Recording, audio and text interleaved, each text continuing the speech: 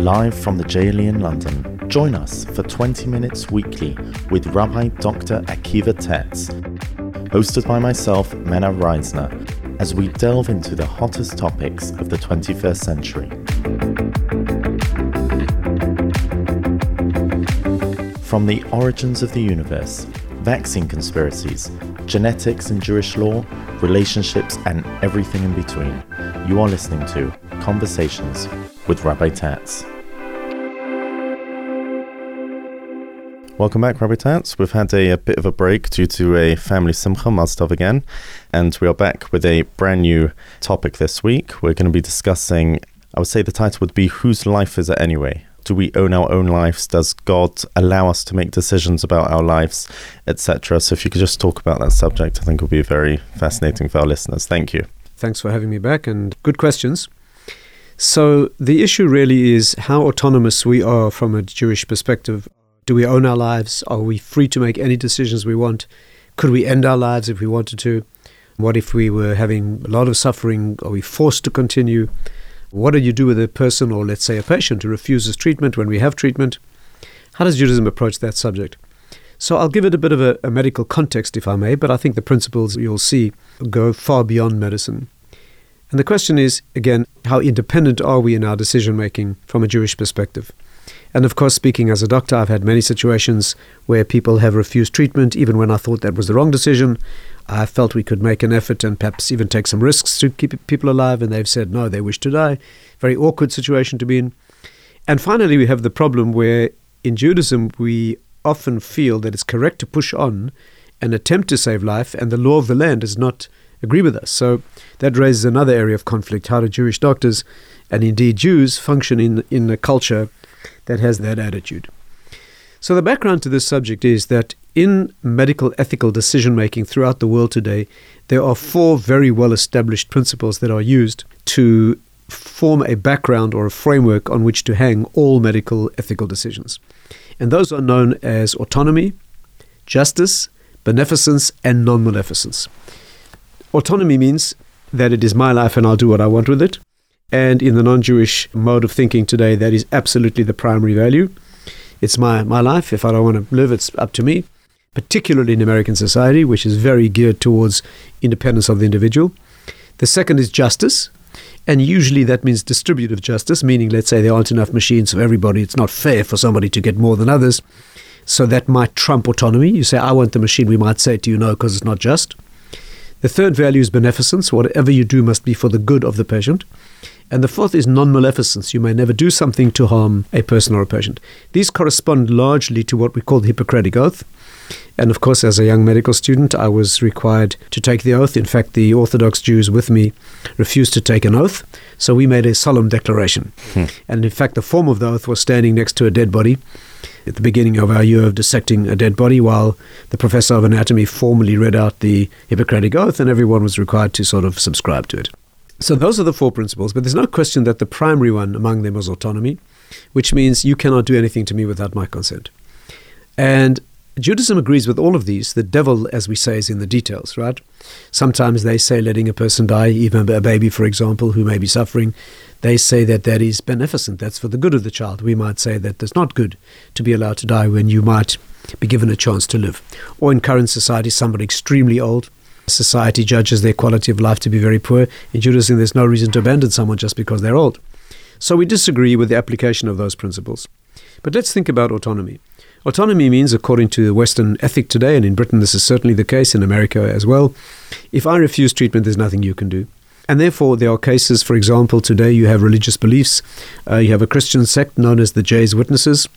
They will not accept a blood transfusion. They say that it's against the Bible and it's forbidden. Of course, we say that's completely wrong. We have no source for that. And if you today insist on transfusing a blood transfusion into one of these people, you are absolutely outside the law and you'll be excluded from practice, and you may even be sued for assault. What is very interesting, however, is that British and American courts have always ruled in favor of forcing a child into treatment against the parents' wishes.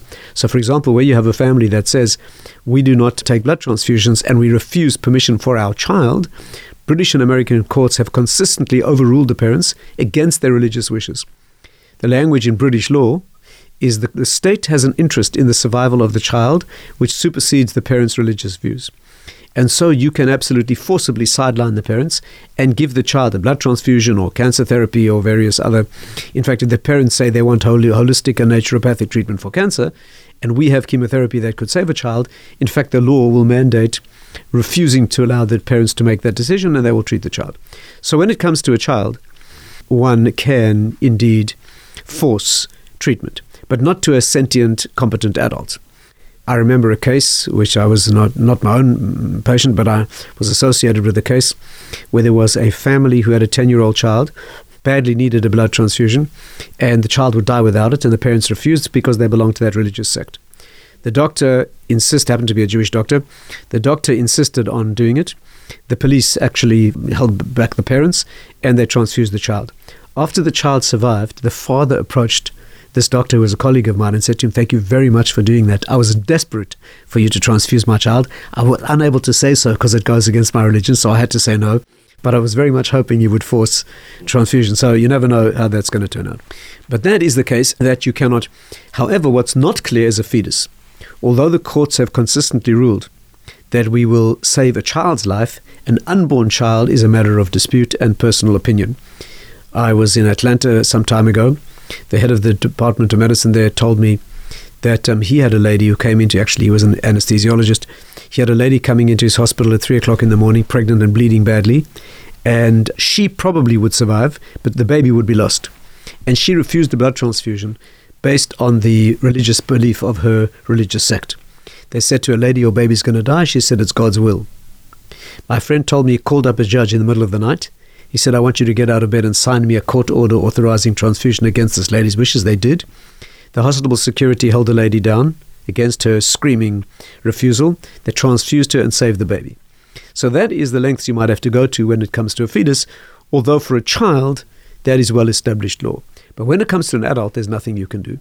And so if you, just to give you an example, I was at a medical conference a while ago in California. One of the doctors there told me about a colleague of his who's an emergency room doctor who got a terminally ill AIDS patient in the early hours of the morning who had refused resuscitation if he ever needed to be put on a machine. He did not want to be. But he was in respiratory failure. It was 4 o'clock in the morning. There was nothing in writing. The doctor was not totally sure what to do. So for abundance of doubt and caution, he put the patient on a ventilator and saved his life. He's now being sued in California for assault and wrongful life. And if he loses the case, he'll lose his license to practice medicine in California.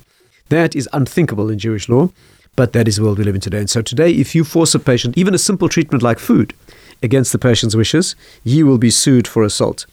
I hate to admit this. I hate to have to admit this.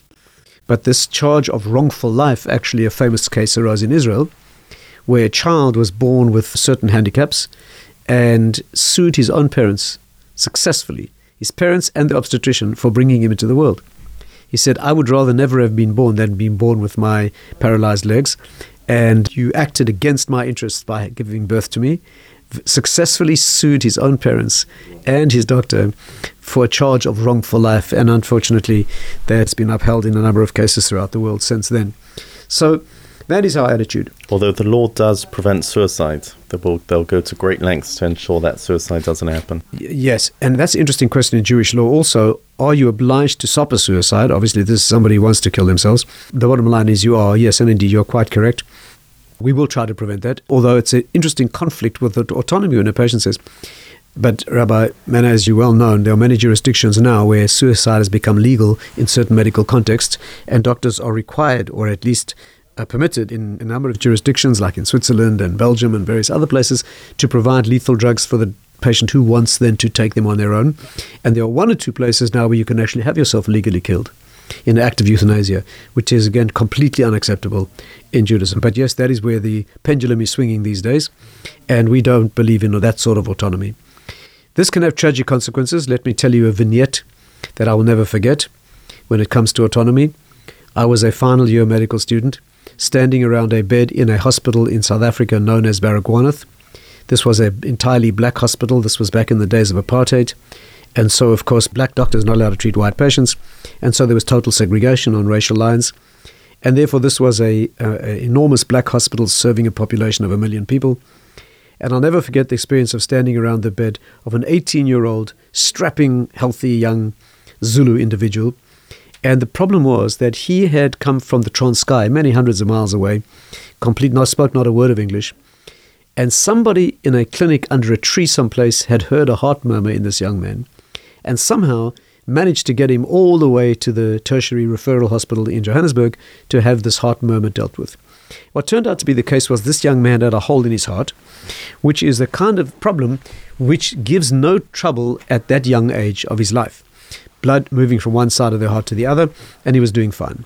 The problem is that these shunts, as they're called, if they're not dealt with and closed, over a couple of years, the shunt will eventually build up, and eventually the pressures in the heart will change to the extent that the shunt will reverse, and then he'll go into heart failure, and within 2 or 3 years after that, he'll be dead.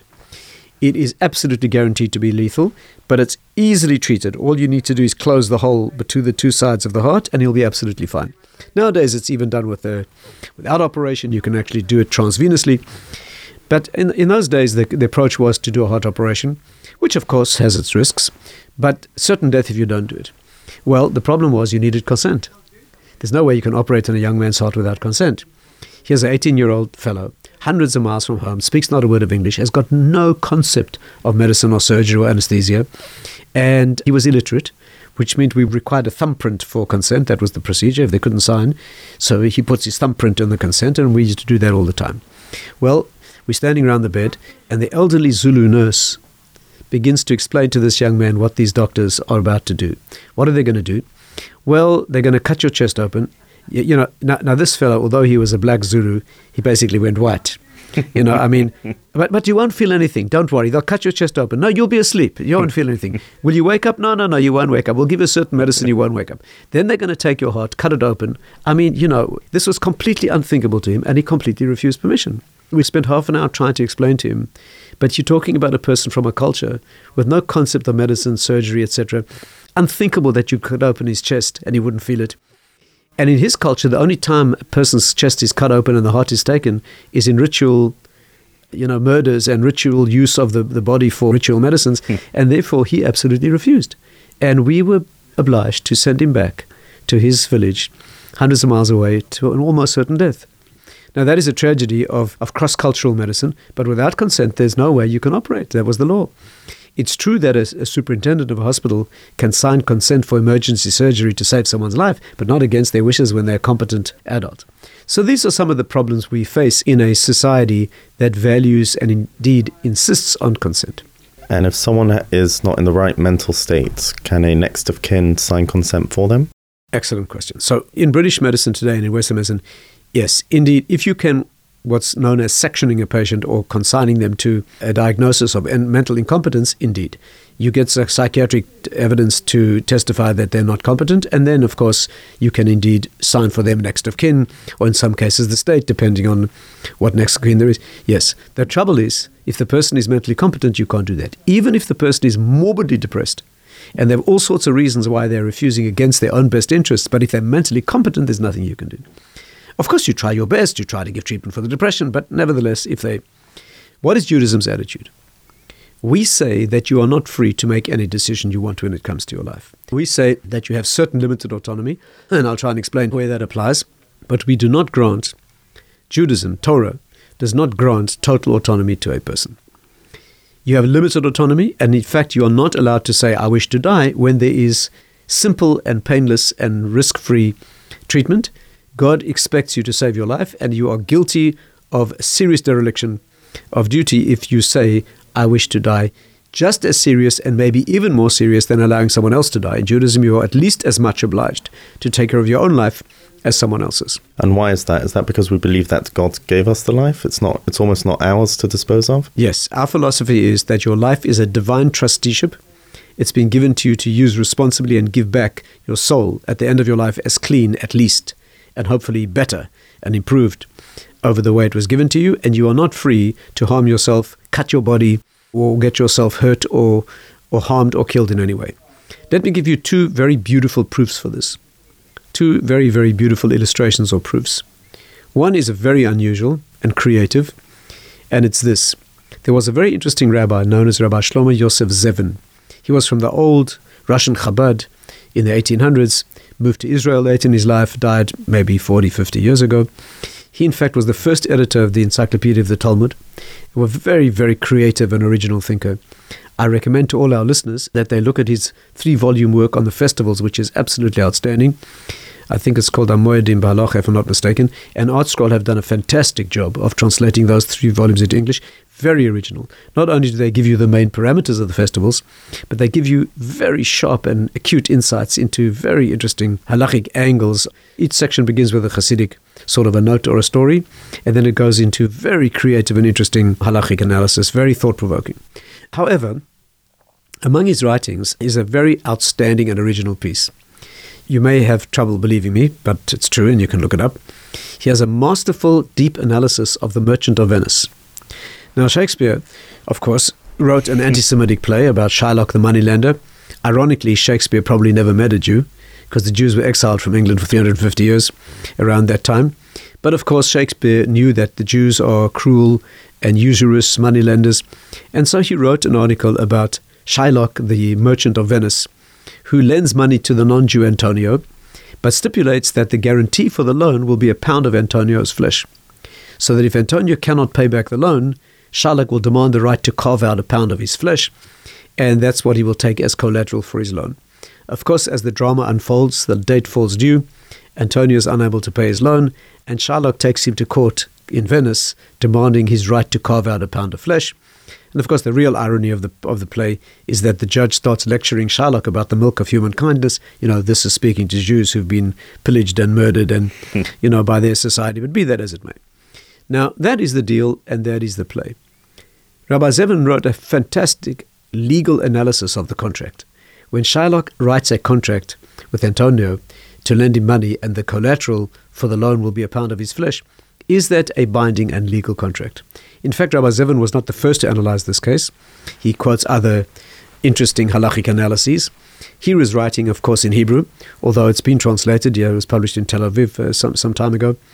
But you can look up that analysis. And he comes to a fascinating conclusion. His conclusion is that the deal is invalid. The contract is moot. Why? Not because a pound of flesh will kill Antonio, but because he doesn't own his body in the first place in Jewish thinking.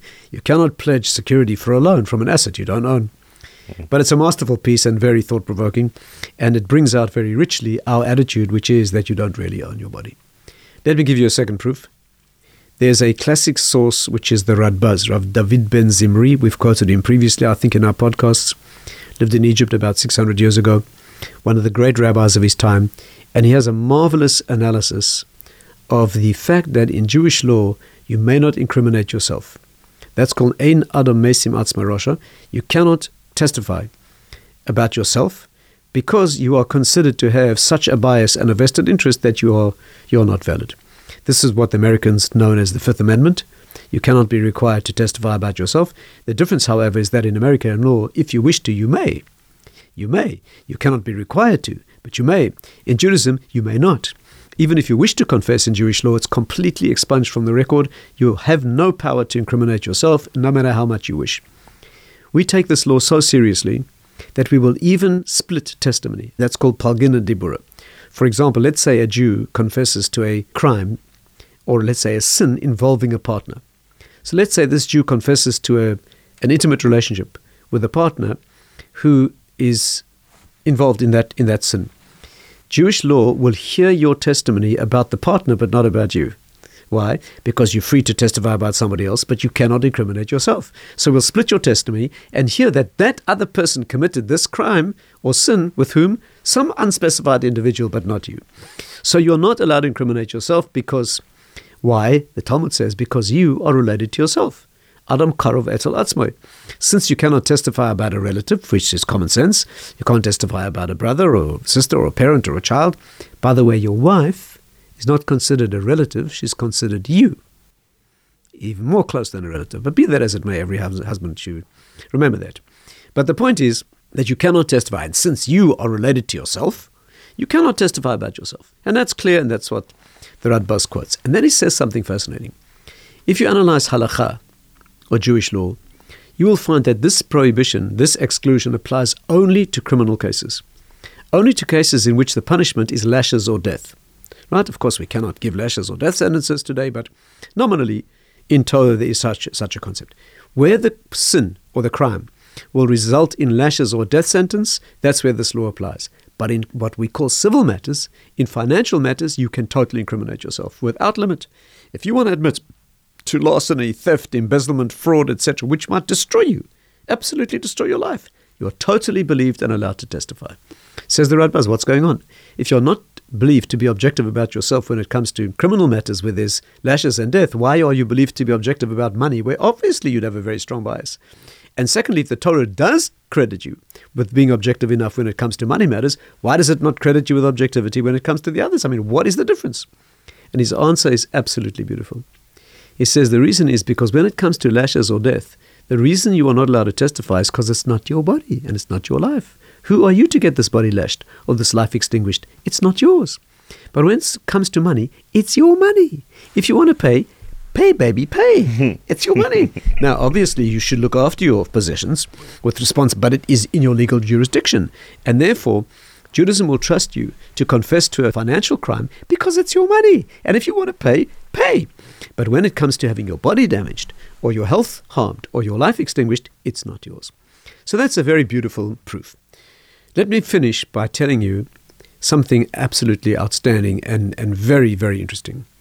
In Israel today, modern secular Israel, unlike every other Western country, there is a law that the Knesset has enacted, this goes back some 20 years, the law, that allows you to force a patient into treatment against their explicit wishes, even if they're a competent adult. There's no other country that allows that, and it has very limited ambit, this law, but nevertheless the law exists. It is subject to the approval of an ethics committee, and the only hospital, to my knowledge, that actually uses it is Shaarei Tzedek Hospital, but it is a law on the books. What does the law state? The law states that under certain circumstances, you can force a patient into treatment against their wishes. Now, of course, the Knesset did not accept it on religious grounds. The Knesset, although it was proposed by a couple of Orthodox right-wing rabbis to the Knesset, but they didn't pose it in halachic terms. They said that it would have been rejected outright. They proposed it in legal terminology, and the law was accepted. The law is very interesting. It allows treatment. Of course, halakha agrees. We have halachic responsa in which, for example, I can think of one where a young 21-year-old man, this is going back more than 100 years, had his foot amputated against his wishes. He said, I cannot bear the thought of losing a foot. I'd rather die. The rabbis of the time forced him into an amputation of his foot. They said, you are making an unwise decision. It's better to be alive and have only one foot than die. Today, of course, that's unthinkable in the West, as I said. Now, the Israeli law, I'll finish with this, the Israeli law has 4 conditions, a number of conditions. The conditions to apply the law are, number 1, the patient must be certainly dying. Number 2, the treatment you're offering must be guaranteed virtually to be life-saving. Number 3, there must be no reasonable alternative. And 4, very interesting, the doctor forcing the patient into treatment must make a decision ratified by the hospital's ethics committee that if you force the patient into treatment, they will later thank you. Now, what is the meaning of this? The meaning is this. Every doctor, and I can speak from personal experience, has often had patients who refuse treatment against their own best interests. They know they ought to go through the treatment, but they're such pain or so depressed or they feel such a burden on their family or all sorts of other reasons that they refuse treatment, and you can see that it's against their best interests. You know if they weren't in pain or they weren't depressed, they wouldn't be saying that. And yet your hands are tied. The Israelis have taken the view that you could force a person into treatment because later they will agree that what you did was right. So you are acting in line with their wishes. You're not overriding their autonomy. You're just reconstructing their autonomy post facto, right? Because you could see ahead and they can't. Indeed. And the proof is when they recover, they'll agree that... Now, this will not help you in Israel if you have a patient who has a Jehovah's Witness who says, you're offending my religion, because they will not agree later. That you couldn't do. The law would not help you in that case. So I'll give you an example of the law. They had a girl in Shaarei Tzedek Hospital in her early 20s. She unfortunately had cancer. They thought she wouldn't live for a year. She suddenly developed a bowel obstruction.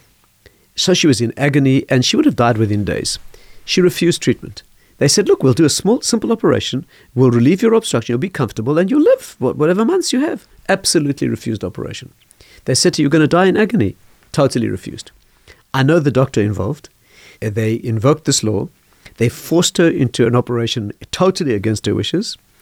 2 days later, when she recovered from the surgery, she crawled down to the hospital florist and bought a big bunch of flowers for the doctor's envelope. So Professor Steinberg, who was involved at the time, he went to her and he said to her, listen, why did you refuse? She said, I was too ashamed to tell you. I have a phobia of needles.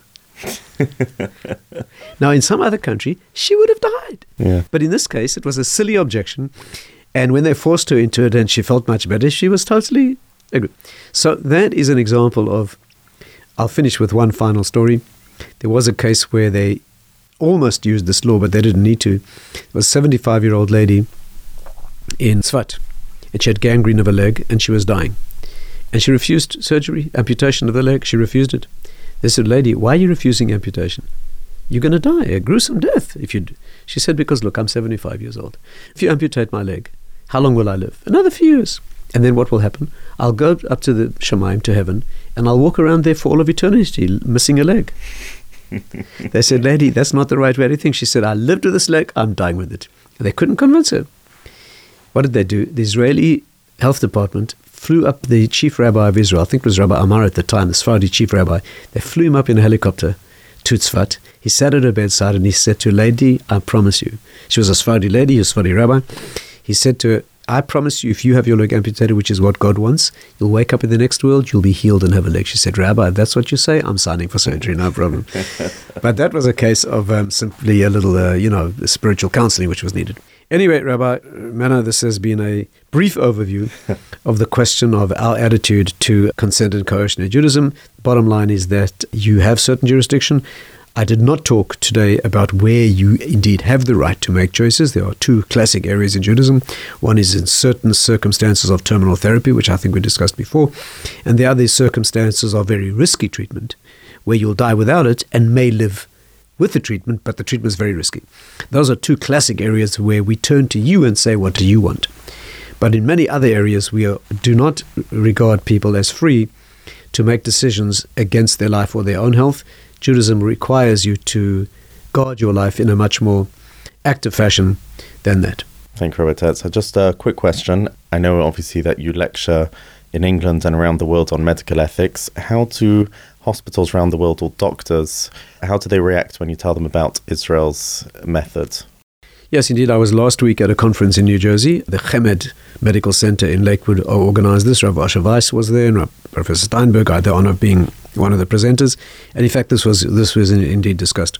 In my experience, and I've spoken about this all around the world, people take it very well. They think it's a very sensible law. Some Americans object because they say, under no circumstances can you make up your mind about what the patient would want. Right. But I've never had any strong objection to this. In fact, it is medical practice around the world when you find a patient in those circumstances to do your utmost to convince them that they will be feeling better later and do it. The question is exactly where the red line is drawn. The American doctors are torn between the preservation of life being utmost importance and the American New Age rights sort of movement. Indeed. Okay, thank you very much indeed, Rabbi Tetz. Are we continuing next week on this subject about what you mentioned before? I think we talked about that in a previous session, right? Namely terminal care choices and very risky care choices. Yeah, we discussed that with COVID. Yeah, so let's move on to something else. Thank you very much indeed. That, of course, is if you give me the autonomy and independence to make that decision. I'm not the doctor. Thank you, Rabbi Tetz, and we'll see you next week.